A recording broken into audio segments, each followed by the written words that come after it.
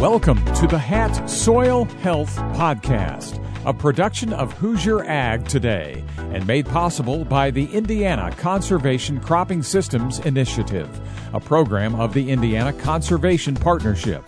Once a month, we'll spotlight the many efforts around Indiana by CCSI and its many partners to improve soil health on Indiana cropland. Here's the host of the HAT Soil Health Podcast, Eric Pfeiffer. Welcome into the HAT Soil Health Podcast. I'm Eric Pfeiffer, and I'm joined this week by Heather Bacher. She's the state coordinator for Women for the Land here in Indiana. And I'm also joined by Jen Filipiak, Midwest Regional Director for the American Farmland Trust.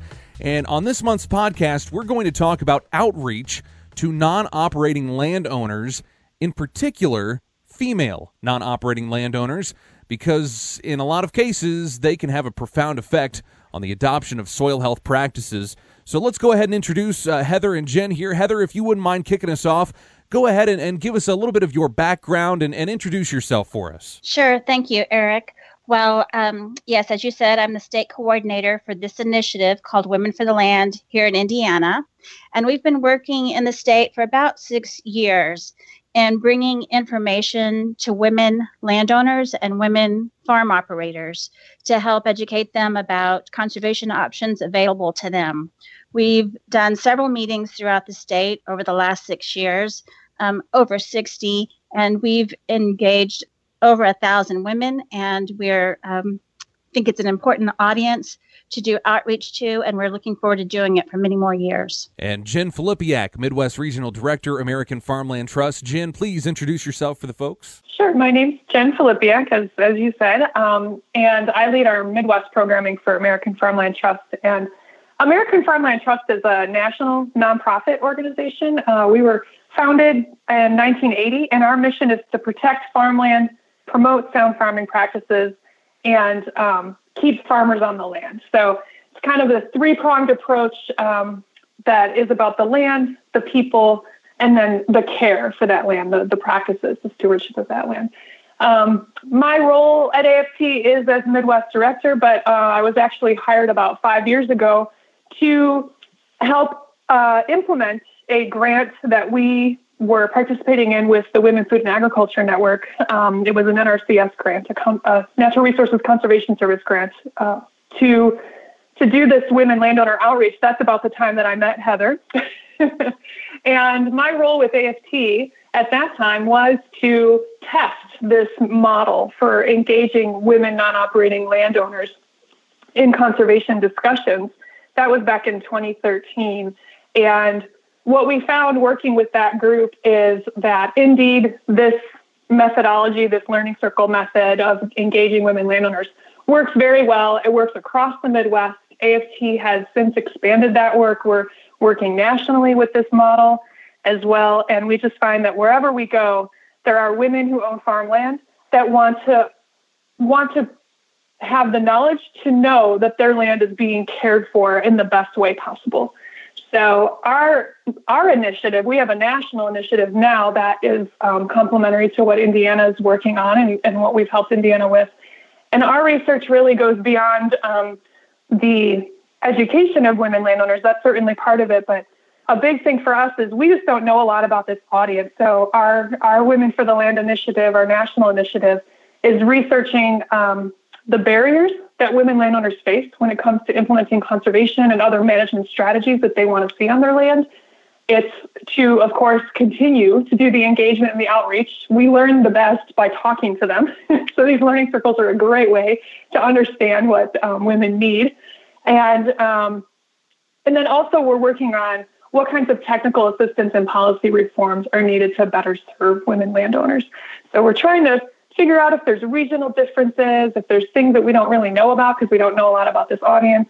So that's a little bit about American Farmland Trust's involvement in this issue. So Jen, let's talk first as far as American Farmland Trust and speaking to non-operating landowners, whether they're male or female. They really do have a profound effect on the adoption of soil health practices on their land that they're renting out, right? Absolutely. And there's a lot of rented land. I think we, as professionals in this field, working in agriculture and conservation fields, we're all aware that farmland is rented, but there's just not a lot of really good information on who owns that land. And about 39% of American farmland is owned by sometimes they're operating owners, but 39% of the land is rented. In Indiana, about half of the farmland is rented. So it's not being farmed by the person who owns it. So that puts the farmer there, even if you have a very conservation-minded farmer that really is engaged in these practices and wants to do more of it, he needs the agreement of his landowner. He needs the help and support and the partnership of his landowner to do these practices. Sometimes these practices take a few years to see the benefits. You have to pay a little bit up front and you see benefits later on. So having the support and partnership of your landowner is super important. And what we're finding too is when you do find these non-operating landowners, they can be pretty far removed from farming. They care very deeply about the land. And that's one thing that we've learned. There's kind of a misconception out there that these non-operating landowners are absentee and maybe don't care so much about the land. We're finding that opposite is true. They care very much about the land, but they don't know a lot about farming because they might be, the grandchildren of a farmer. They might have inherited the land.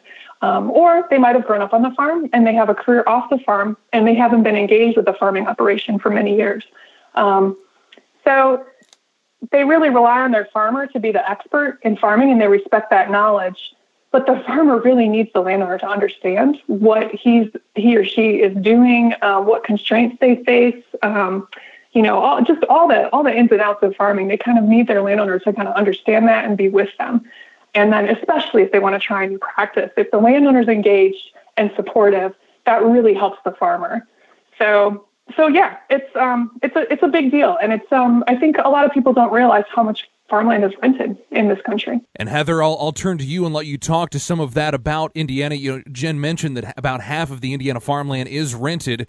Where are women in that fold? Where do they land in that half of Indiana farmland? Well, in that half that's rented, it's a little hard to say. If we talk about ownership here in Indiana, we know that women own or co-own at least half of the land. And so sometimes it's a little hard to parse out the owner-operators versus the non-operating landowners that are leasing land out. What we know about women generally is that women have a tendency to own more of their land outright, where men are more prone to rent land. Women also are often operating smaller pieces of land, smaller operations than the men do. Yeah, and another interesting statistic we know about just the women versus men, I guess, or comparing the women ownership to male ownership of the land. This is part of that research arm of things. We really don't have a lot of data on agricultural land ownership in the United States. The USDA Ag Census that happens every 5 years, it surveys farmers. So if you are someone who owns farmland, but you do not farm, you don't fill out the census and we don't know anything about you. So there is some really interesting data, though, that comes out of Iowa, because the state of Iowa does their farm and rural life poll. They do this every year, and it surveys farmers and landowners.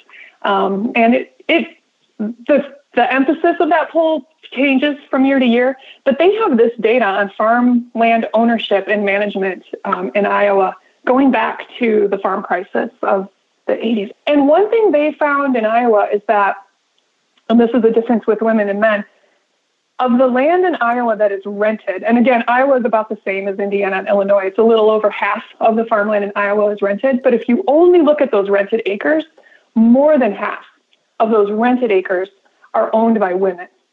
So we can kind of make some speculations as to why that is. There's a very strong cultural value of wanting to keep the land in the family.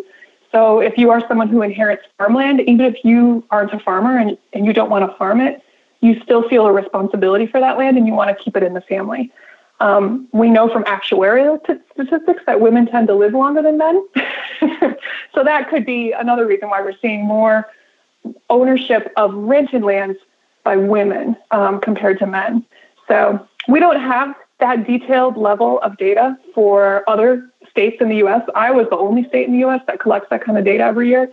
But, the land ownership and tenure are pretty similar in Iowa, Indiana, and Illinois. So that's just another interesting difference in the land ownership between genders. And that really focuses on why we are seeing more women-focused or women-directed outreach being developed over the last several years, because we do know that they're a very important audience and that they are underserved. And we realize that as resource professionals, we've been reaching out to farmers for decades now, and we're available to farmers. But for the non-operating landowners, many of them don't even know what resources are available to them.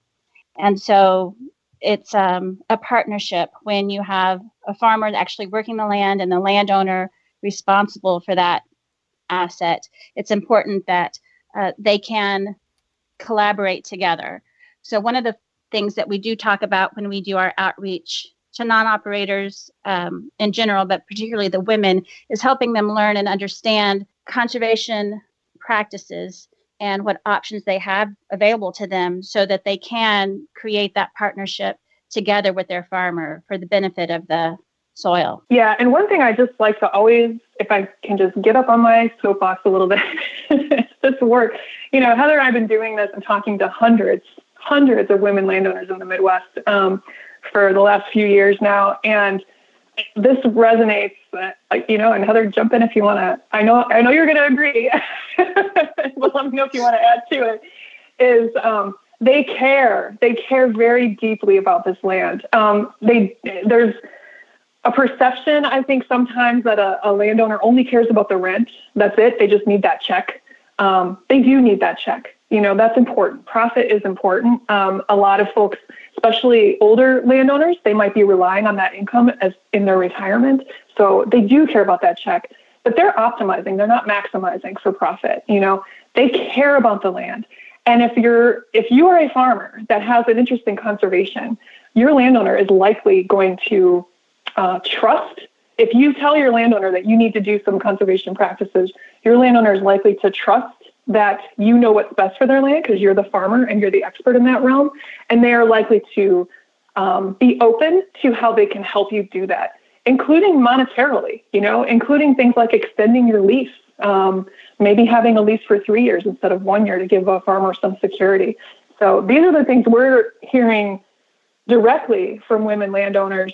But we're also collecting data on this now, too, where AFT is doing a non-operating landowner survey in 11 states across the U.S. And this is something, it's a very strong signal we're getting back in the data, is that these landowners, they trust their farmers. They're willing to work with their farmers to facilitate the implementation of conservation on their land. So they care. They do care. Absolutely. You're listening to the HAT Soil Health Podcast. It's presented by the Conservation Cropping Systems Initiative of Indiana. You can visit them at ccsin.org. And I'm on the line here with Heather Bacher, the state coordinator for Women for the Land here in Indiana, and also Jen Filipiak. She is the Midwest Regional Director, the American Farmland Trust. And let's just talk a little bit about Heather, earlier Jen mentioned that they're doing some research. They're trying to figure out what barriers women are facing in this landscape. Obviously, agriculture traditionally has been a very male-dominated industry, and that is changing. But what barriers are you finding here in Indiana that women are facing that we're trying to overcome in trying to just outreach in general and get some things accomplished for women in this industry? Well, you're right, Eric. Those barriers, gender is probably the biggest barrier that we see when we are doing outreach to women. We do know that, as you said, agriculture has been traditionally sort of a male-dominated profession. And many times the women that we are working with or talking to might be older ladies, especially the ones that have inherited farmland from their families or their husbands. And they still defer often to the men in their lives or to their male farmer, and they don't really feel empowered to speak up about their interest in the land or what they'd like to see happen. So some of that is a gender issue, and also just that general lack of knowledge. It's hard to overcome not having the experience or the knowledge to be able to talk to your farmer and have these conversations. So just sharing information with each other. The particular outreach method that we use that Jen mentioned a little bit earlier for women are these learning circles. And they're women-only gatherings in the morning for the most part. And then we do meet with the men in the afternoon, whether it's a farmer or a resource professional.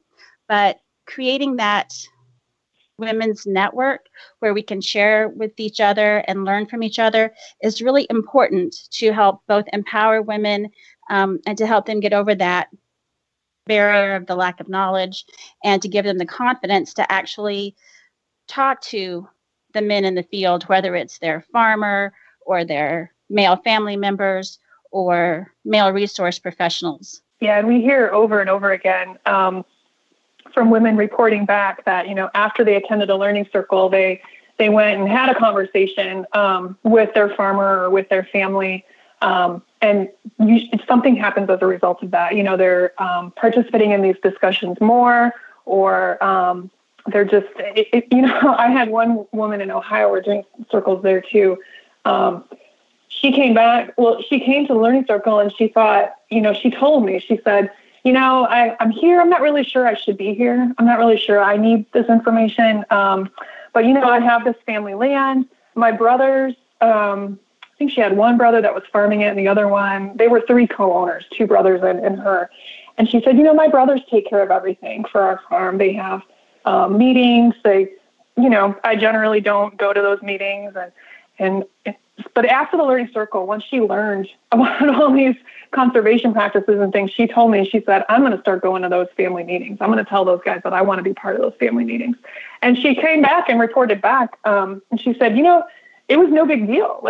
They were happy to have me there. They just assumed I wasn't really interested. And she's like, and once I said that I was interested and I was starting to learn about this stuff, they were really happy to have me there. And they were really glad that I was, taking some steps to learn more. So a lot of it is just, if you give them the information, then they tend to run with it. And that lack of, in addition to a gender barrier, that lack of knowledge, just, imagine if you're, maybe you left the farm when you were 20 and you became an attorney and you live maybe just an hour away, from your farm, but you've been an attorney for the last, 40 years. And now your parents, maybe one of them is, getting older and suffering from some dementia, and you're having to get more engaged. The farm's going to come to you eventually. You want to make sure everything's okay, everything's being taken care of. And now you're thrown back into this world of agriculture with, every field has a particular jargon to it and has technical terms that if you're not in it every day, you might not hear those terms. It's not because you're stupid or because, you might have grown up on the farm. You understand what this stuff is.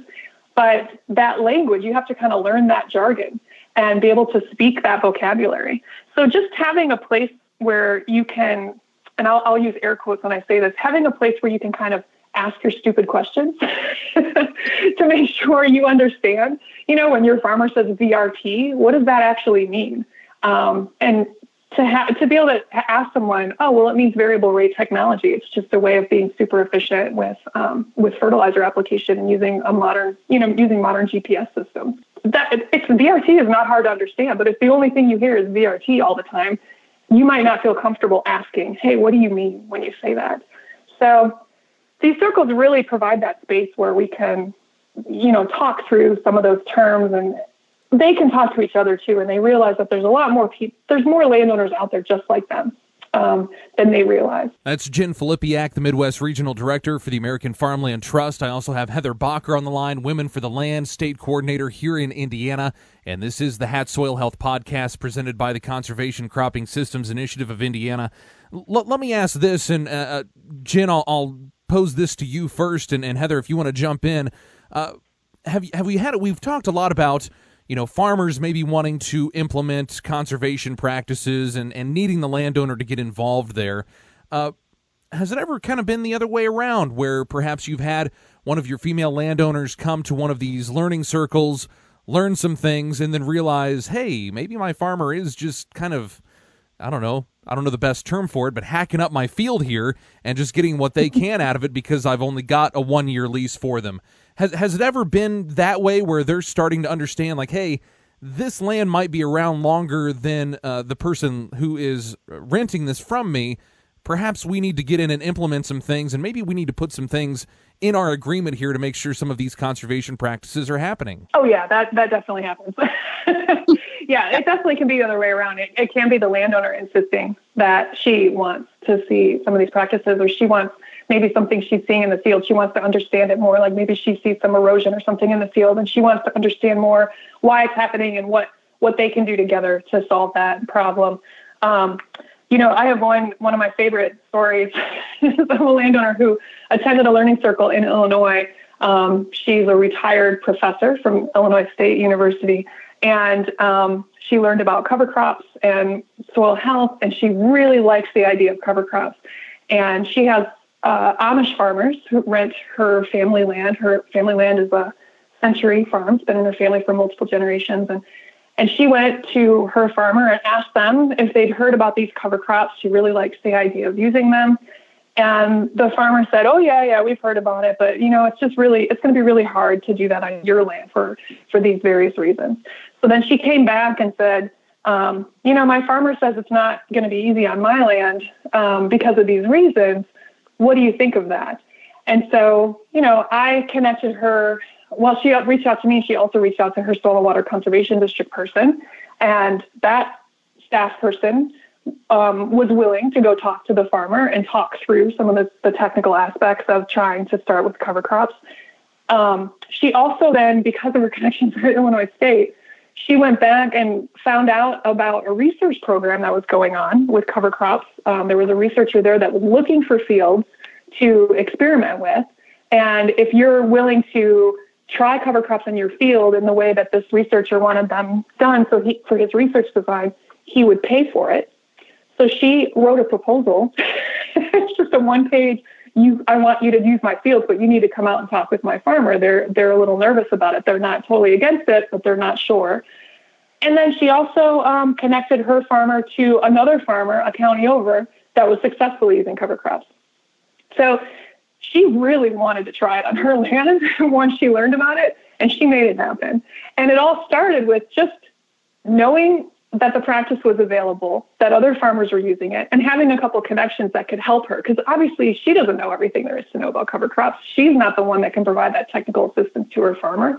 But she also didn't want to dictate to her farmer, like, you must do this, without helping him to make sure he's getting the good advice, to be able to have a good experience trying it. So that's just one example. It was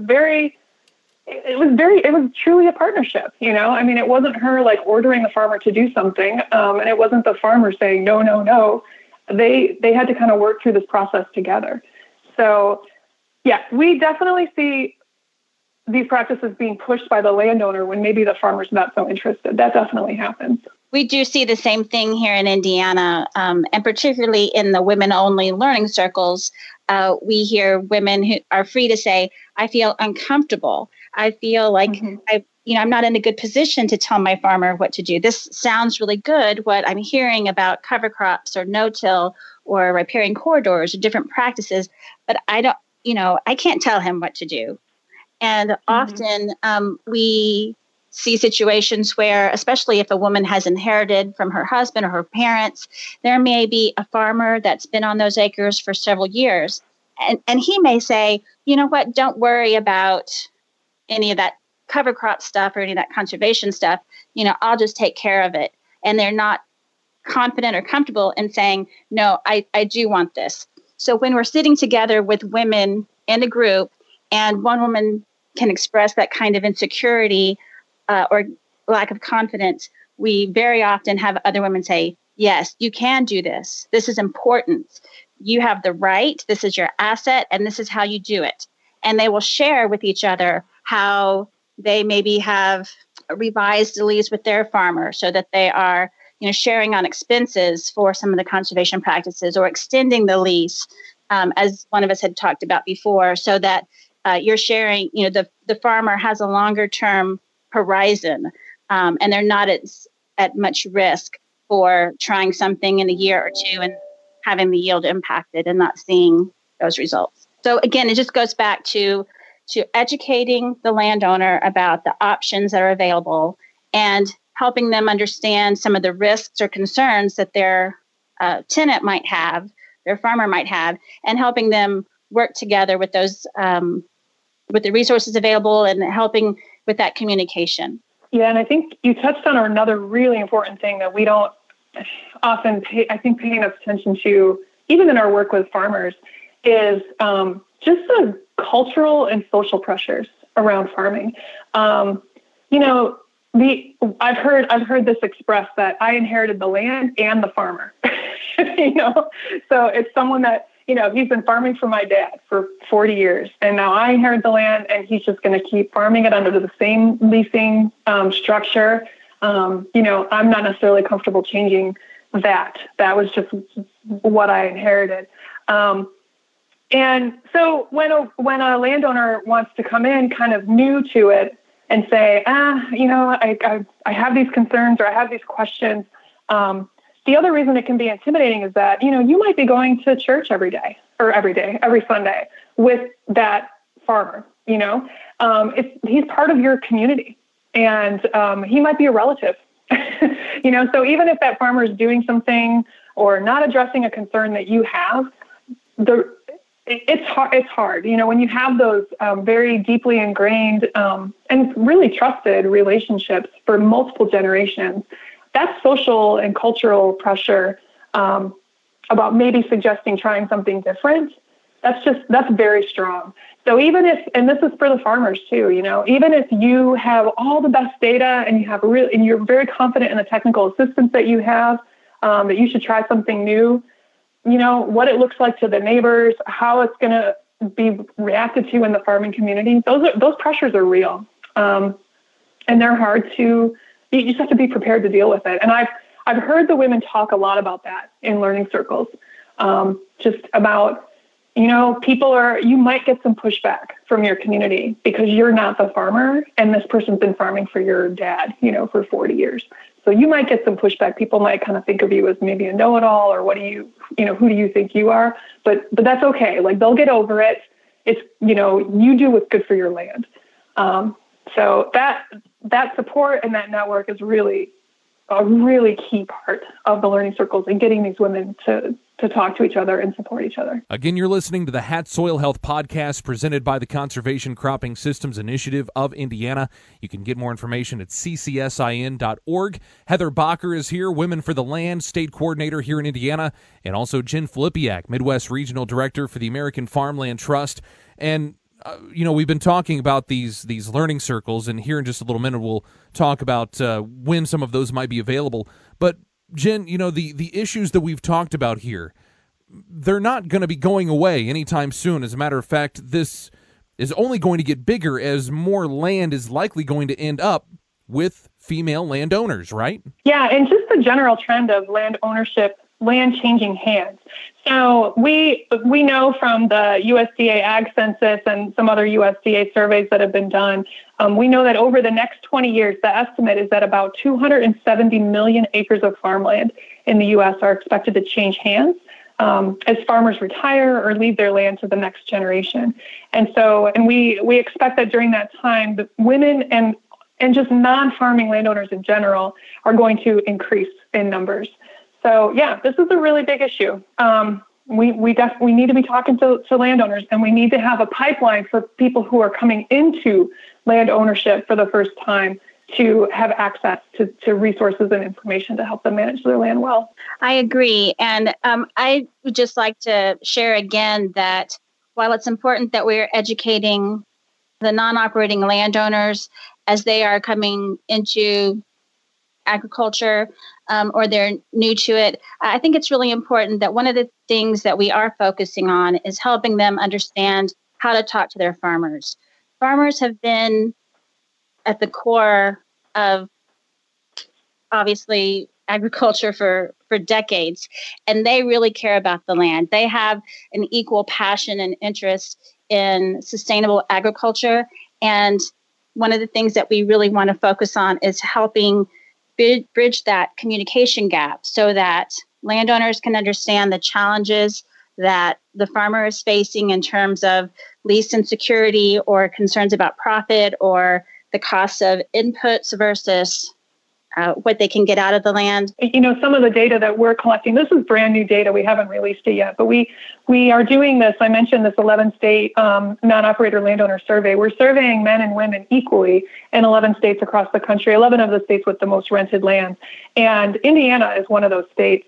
And one of the questions we ask them is, are you comfortable extending the lease to facilitate implementation of conservation practices? We ask them questions like, are you comfortable asking your operator to use certain conservation practices? Do you worry that discussion of conservation might upset my family or my farmer? And they overwhelmingly say they're comfortable changing lease terms to accommodate conservation. And they also overwhelmingly say, one question we say is, of these factors, which factors are the most important to you? In which characteristics of a farmer are the most important to you, in the person farming your land? And in Indiana, almost everybody, 98% of the respondents said trustworthiness is, I need to be able to trust my farmer. That is the most important quality in my farmer. So, farmers, your landowners trust you as the expert in farming and agriculture. They expect that if you think there's something needed on your land that needs to change for the health of your land, they trust that you're going to come to them and talk to them about it.